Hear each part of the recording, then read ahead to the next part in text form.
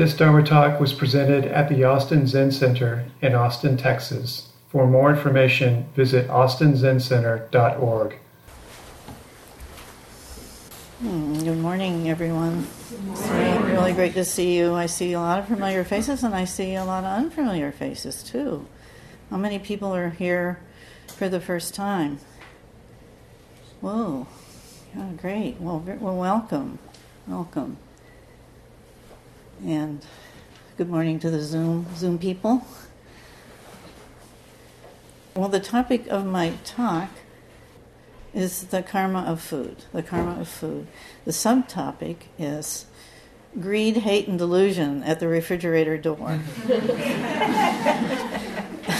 Now, this rather humorous subtitle I got from a student that was in the Intro to Buddhism class that I taught in the fall. And he told us in a very articulate way. He brought a lot of resonance to me when he said, you know, I go home from work at night and I look in my refrigerator, and my refrigerator is fully stocked. I've probably got 2 weeks' worth of food in there.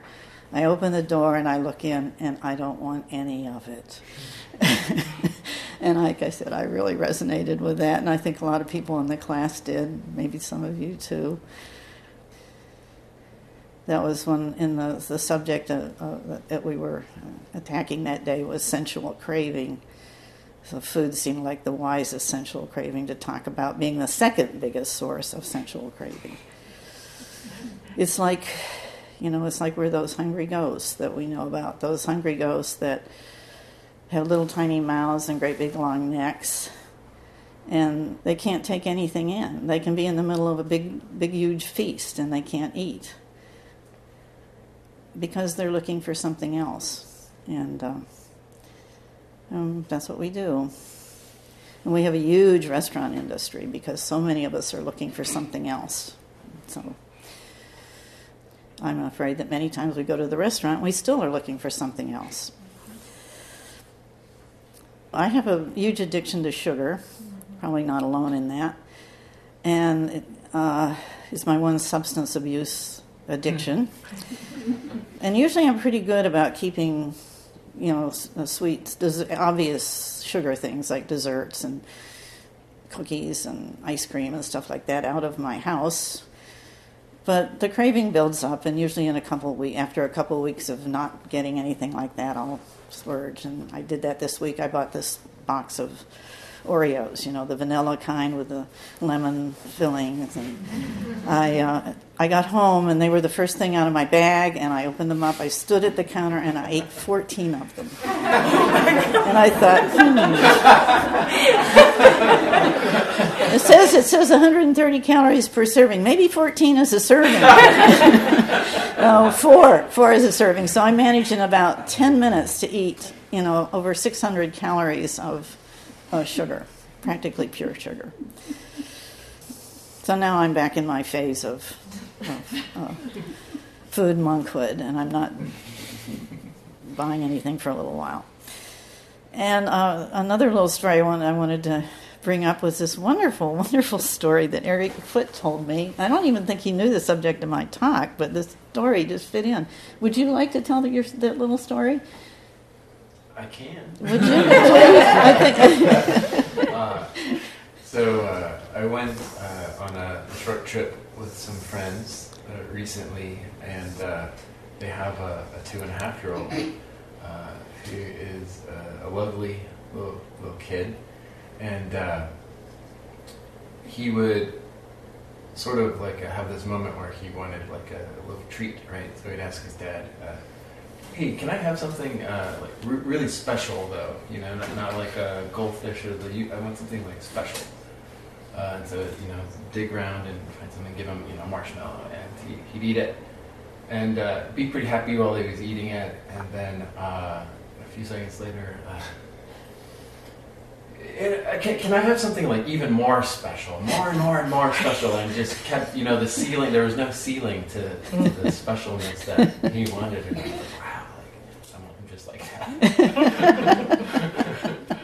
that. I'm just amazed that a little 2.5-year-old kid that can so beautifully articulate our craving. Yeah. And I'm 76, and I'm still looking for something special, something that will make me happy in the way of food. I mean, yeah. Thank you. So many of us are looking for, maybe all of us are looking for something to fill the hole, the HOLE, the vacuum that we perceive inside of us. So it wants to suck everything in. But in truth, there's no hole there. There's no HOLE there. There's only a WHOLE. Never occurred to me before that WHOLE has hole in it. There's only a hole, a wholeness. There's only wholeness. It's this big, spacious, totally connected place of all potential that we call emptiness. That's our whole. But that's not how many of the time, that's not how we perceive it. So that brings me to the 3 poisons of mind. The 3 poisons of mind, I'm pretty sure most all of you are familiar with. They're called poisons because they're toxic to our happiness and our freedom. That's the greed, hatred, and delusion. Greed, hatred, and delusion, sometimes known as craving, aversion, and delusion, or sometimes desire and anger, delusion. Sometimes delusion is called ignorance. We like to have things in threes. It's kind of poetic. So that's our little mantra of the poisons, greed, hatred, and delusion. I was interested in, I was reading Pema Chodron's book, How We Live is How We Die, lately, in which she actually talks a good deal about Tibetan philosophy. She says Tibetans actually have 2 additional poisons. They call them the kleshas, the poisons. So they also include pride and jealousy in the list of, add that to greed, hatred, and delusion, which I found very interesting and helpful. So even though we kind of have this little poetic way of expressing the poisons, they're really quite intertwined with each other. It's sometimes pretty hard to separate greed and aversion. I mean, after all, greed is wanting wanting to get what you want, wanting things to go your way, and aversion is pushing away things that you don't want. And so I guess greed is another way of saying you want what you want, but you also want to not have what you don't want, and vice versa. So they're kind of almost in a way the same thing. However, even though I think they're kind of in a way the same thing, I think that we can tell when we're in the throes of greed and when we're in the throes of aversion by how we feel. This is just a theory of mine, I think. I sort of thought a little bit about how I feel when I'm feeling greedy or really wanting something badly. That I kind of feel restless. There's this, sometimes I'll even walk around the house in the case of food with my food cravings. You'll find myself walking around the house and ending up in front of the refrigerator, even though I didn't even know that's what I was doing. And sort of a yearning feeling, and maybe a feeling of powerlessness, too, around wanting things, because you just feel like it's impossible. I can't get it. At times, though, of aversion, especially aversion towards other people. I don't like that person. I don't want to be around them, or I don't like what's happening here. I feel a sort of a walled-in feeling, like just got trapped, kind of a trapped feeling. And sometimes maybe, I'm not sure if it's true, but fear, I think, is more tied up with the feelings of aversion. I don't know. Anybody have any thoughts about how they feel when they're, either feeling greedy or feeling hateful towards something? And I don't know if there's anything you've ever thought about. Oh yes, Crystal. Yeah, when I feel greedy or hateful towards someone, I feel closed off, and so it's real similar to what you're talking about. It feels like a closing in and a kind of a tightening, and a darkening. Yeah, all bound up. Thanks. Well, though there's three of them, greed, hatred, and delusion, in truth, really, delusion is the, even though greed and aversion are what we feel, it's really delusion that's really the source of it all. So, and delusion doesn't really have a feeling. In fact, probably most people are ignorant of their own ignorance. They're deluded by their own delusion. And that's why we're here, isn't it? Just so that we can see our delusions, so that we can sit silently and experience that everything isn't always just the way that we think it is. We actually reject, it's very normal for human beings to reject their actual experience in favor of what they think their actual experience is. Isn't that interesting? I frequently think of delusion in terms of the stories that I tell myself.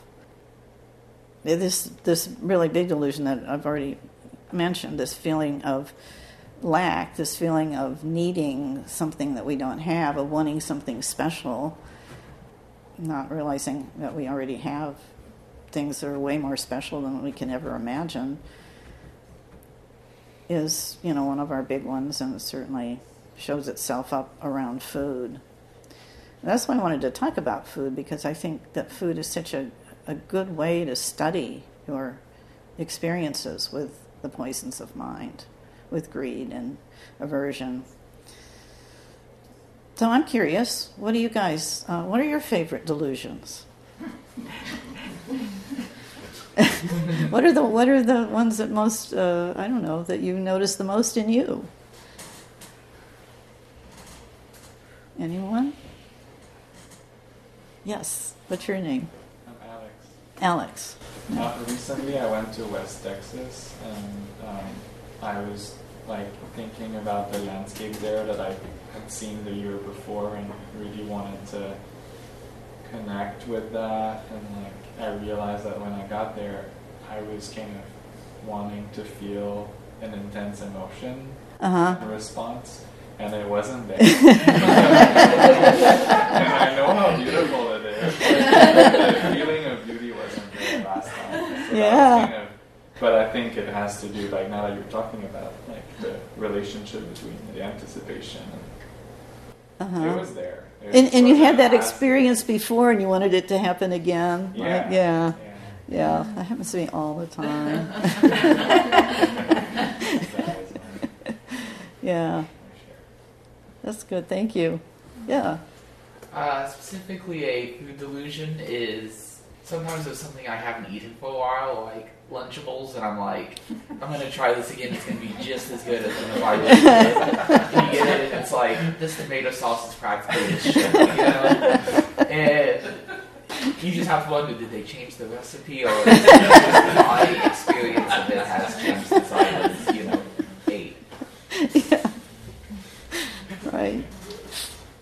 Yeah, you go to the restaurant and you get the same thing you had last time, so this is so good, and it's just not. Yeah. Yeah, thank you. I have this weird reaction that is just so strange, because it combines greed and aversion. So I hate cigarettes, and I don't like them, and my parents were smokers. They're not, my dad's not anymore, and so I hated them, but whenever I want to not eat, I have this urge. I'm like, I need to get some cigarettes, because that's what my mom, how she dieted, was with cigarettes. I'm like, but I hate cigarettes. And I don't smoke, but it's like, but that's what I'm supposed to do, because if I can't have the food, I need something. You need something, yeah. But if I don't need food, then maybe I don't need any. It's like this tendency to, well, if it's not food, then it will be something else. Mm-hmm. There's always got to be something. Mm-hmm. Yeah. So it's just a weird thing. Yeah, I don't. It's weird. You don't actually go buy cigarettes. You just want to. Is that right? Yeah. It's just this urge, and I'll see people smoking. Oh, that looks so good, and then it's like, that's so gross. It's a weird conditioning that I received. Well, that's a real good conditioning story. Yeah. Yeah. Yes, Catherine. My delusion is that chores that I don't want to do today, somehow tomorrow they'll look appetizing and I want to do them. Okay. Well, I relate to all of these. Yeah. Yeah, one of mine is that I can figure people out. Maybe I only know them for 10 minutes, but I've got them figured out. It's not as bad as it used to be, but I remember in my early days, I'd even be in a silent retreat, and the people sitting near me I hadn't even talked to, I had them all figured out.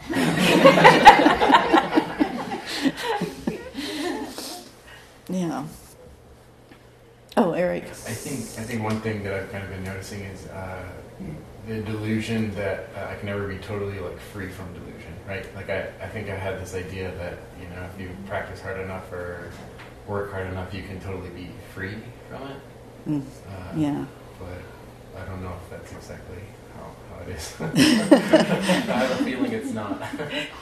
I have a feeling that too. Even though we make a vow that we will end our delusions, I think the best we can hope for is that we will end our delusion. We will end being unaware of our delusions. Because I think if we can see them, it makes a big difference in how we act and how much harm we won't do if we can see. Yeah. So at least we can hope for something pretty close to that, even. Yeah, it does seem like a mistranslation to say that we can actually end delusions. Like, I don't know. But I guess we vow it because we got to aim for something. Oh, yes, hi. What's your name? Jacob. Jacob. I was just thinking, I feel like my biggest delusion is the fact that I can just be in my own bubble. I work remotely. I'm consuming certain podcasts that have a certain perspective, and then I'll come home and I'll come home back in Houston and have a certain lens that I'm everybody thinks this, and I'm on another universe compared to some of my family or people who I haven't connected with in a long time. So I guess my biggest delusion is my assumption that everybody's living in my head. Yeah. Oh, that's an excellent one, and everyone thinks like you do. Yeah, and it's so wrong. I don't know if I'll ever realize how completely wrong that is. Yes, I can't even see back there. Yeah. I'm small. My name's Courtney. That my mom will change.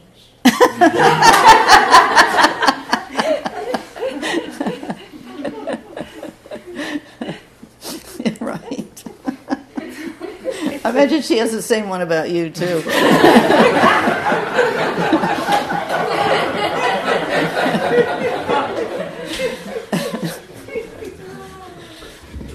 All right, well, I enjoyed hearing about delusions, which aren't so different from my delusions. Most of the time, actually, we talk about how we need this and we need that, or we want, most of the time, this stuff we talk about needing is really just a disguise for not really having what we want. Not getting our own way, in other words. So we really need to get our own way. And, of course, the reason for this food craving is a natural need that is instilled in our human bodies to make sure that we get enough to eat. But I suspect that most of us don't know real hunger. Has anybody in here really known real hunger where it's painful or maybe you're near starvation? Has anybody experienced that in this room? Okay, nobody. So we want stuff. After all, wanting stuff is a lot more exciting than actually having stuff. Am I right about that? Wanting stuff is something off in the future. You don't have to really do anything about it.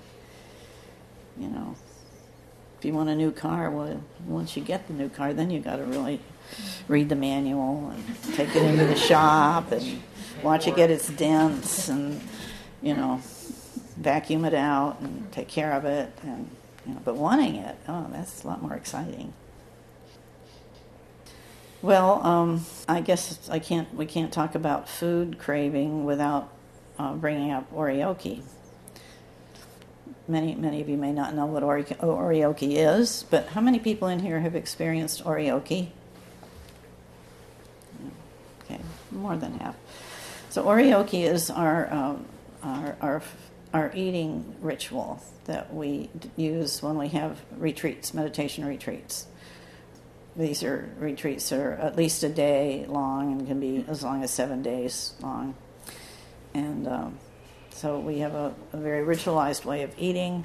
We eat out of 3 bowls and eat in silence and in stillness. And then, of course, in a retreat, I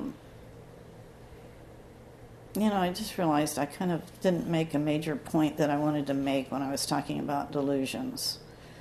We had fun with delusions, but, basically what comes out of our thinking mind, of our small, self-centered thinking mind, is delusion. So some people would go as far as say that most all of our thoughts are delusive, right? Is that too harsh? Maybe a little. Because we see I know that nobody would like it if somebody said to them, you think of yourself as the center of the universe, but, most of us do really think that way. Our thinking is about maintaining this body and maintaining this physical body and getting by in this physical world. So, I still maintain that most of our thought is delusive. But when we're in sesshin and when we're meditating for hours at a time, we kind of lose a little bit of that edge. We actually start to see our thoughts a lot more clearly, and we see our delusions, and things kind of settle down. And we aren't quite so taken in by our thinking mind. We're not quite so at its beck and call, because much of the time we are. Whatever our thoughts are, that's what we do. And that's who we are, is what we think we are. But when we're in a more meditative situation, we are able to see that what we're doing a little bit more clearly. It's not like we get enlightened yet, but our minds are a little bit. Things become just a little bit more clear. And so it's very, very interesting to see what happens around food when our minds are a little bit more clearer than they usually are. When our ideas about what food tastes like, we find out that our ideas about what food tastes like are very different from what food actually tastes like. Do some of you who, oryoki, know that experience of eating oatmeal in the morning without any sugar on it and without any milk, just a little bit of sesame seeds and some salt, and it tastes wonderful. Am I right about that, you people that know oryoki? And it goes on like that, and it's just, to me, it's just fascinating to see the difference in how food tastes when we're really not telling ourselves all these stories about how food is supposed to taste. Even your snackables might taste good in oryoki. You ought to try that sometime.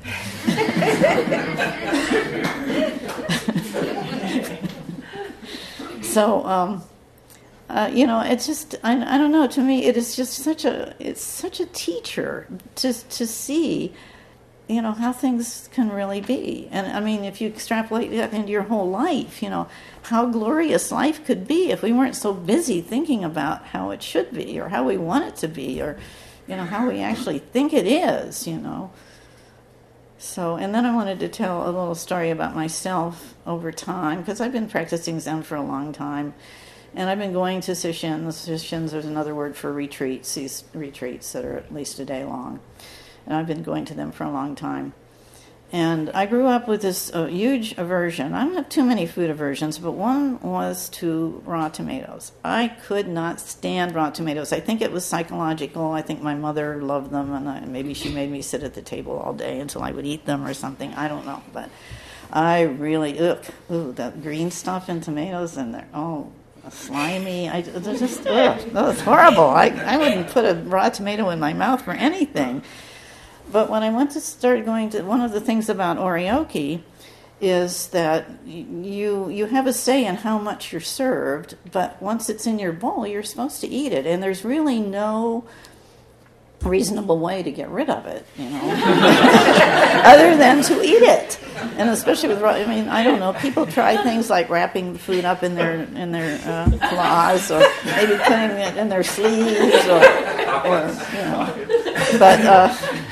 But that wouldn't work too well with raw tomatoes. And, we'd have salad, and I'd end up with some raw tomatoes in my bowl. And so I, being a good little girl, I ate them. And at first, it wasn't a very good experience. But after a little while, I started to notice that, they don't really taste that bad. They're not my favorite thing, but they're pretty neutral. I can do this. I can eat these raw tomatoes. And as years went on, I found myself eating very, very easy to eat raw tomatoes in Sesshin. When I was in Sesshin, I could eat them because my mind was not telling me all kinds of stories about how they should taste. However, as soon as Sesshin was over, I was back to my old habits. I still couldn't eat them. And I can now. In fact, last night I was eating at the New World Deli, and I had a Greek salad and had a big pile of cherry tomatoes. And I don't always eat them because it's a habit to not eat them. And I was thinking, no, I got to eat them because I'm going to give this talk tomorrow and I'm going to tell this story. And actually, one of the people there was in the Sangha, and she's not here today, but I thought, well, if she's there, I really, really have to eat these. And they're fine. They just taste neutral. So, I can make myself eat them, but I have to try a little bit because my habits will kick in, and I'll be telling myself that same old story again from childhood. Anyway, this has been a huge lesson for me. And it's just, well, not only does it show how very difficult it is to overcome food aversions and food cravings, it also just shows so clearly how my mind is actively in charge, and my small mind, and how what a strong stranglehold it has. So why is food craving so difficult? I know people that have practiced Buddhism for a number of years, including myself, that say Buddhist practice has helped them with many, many things, but food, it hasn't been much of a help. And I have to say that's true with me. I don't think it's true with everybody. I think there are people that do a wonderful job of learning to eat nourishing food and not succumb to cravings for unhealthy food. Or cravings to eat for emotional reasons, like to be happy or to deal with their anxiety or whatever. I think there are people that are, but they're rare. I think they're somewhat rare, and I'm very admiring of them. But so why is food craving so hard? I think partly is that it is the second most strongest craving that we have, for obvious reasons. That's how we stay alive. And we can't get away from it. Food is, our lives are totally dependent on food, and we deal with it 3, 4, 5, 6 times a day. We're constantly preparing food, eating food, buying food, talking about food. And we have a huge number of people that work in the food industry, so we can't get away from it. And of course, like everything, our culture is making sure that all of our cravings are turned up to the highest pitch they can possibly be by advertising. And maybe we also have a feeling around food, too, that we have a feeling, I think it's a very false feeling, that we have control around food. Food is one thing we can control what goes into our mouth, and it's very hard for anyone else to force feed us or make us eat something we don't want to. So it's a control. We imagine that we have control over it, and we all want control, right? Control is one of our major cravings, to be able to control things. So it makes food even more attractive. But of course, as I hope this talk has said, we really don't have too much control over what we eat. I mean, because of all this stuff that's going on in our heads, that's really driving our feelings about food. Well, I guess that's about what I wanted to say. I hope I've given you some food for thought, and that it tastes good. And I'll just leave a couple of things. I read a quote the other day, and it's not particularly, doesn't really particularly have anything to do with this subject, but I liked it, so I thought I'd close with it. And this is from Sylvia Boorstein, the Theravadan teacher. She says, "There's an evanescent quality to this life. It keeps on changing. And we know that, but we don't really know it. I think if we really knew it, we wouldn't spend a moment being angry." And I'll leave you with one other thing. This is a little, I call it a koan because it's been acting like a koan to me. It's something I read a few weeks ago, and I cannot find which book I read it in. But here it is. This is a question. Can you be sad without feeling sad? And you can substitute any emotion. Can you be angry without feeling angry? Yeah, it's kind of perplexing, isn't it? But it's kind of got me. I've been thinking about it. I was thinking about activism a good activist can be angry without feeling angry, because if you feel angry, you're going to act angry. You're going to, I don't know, something to think about.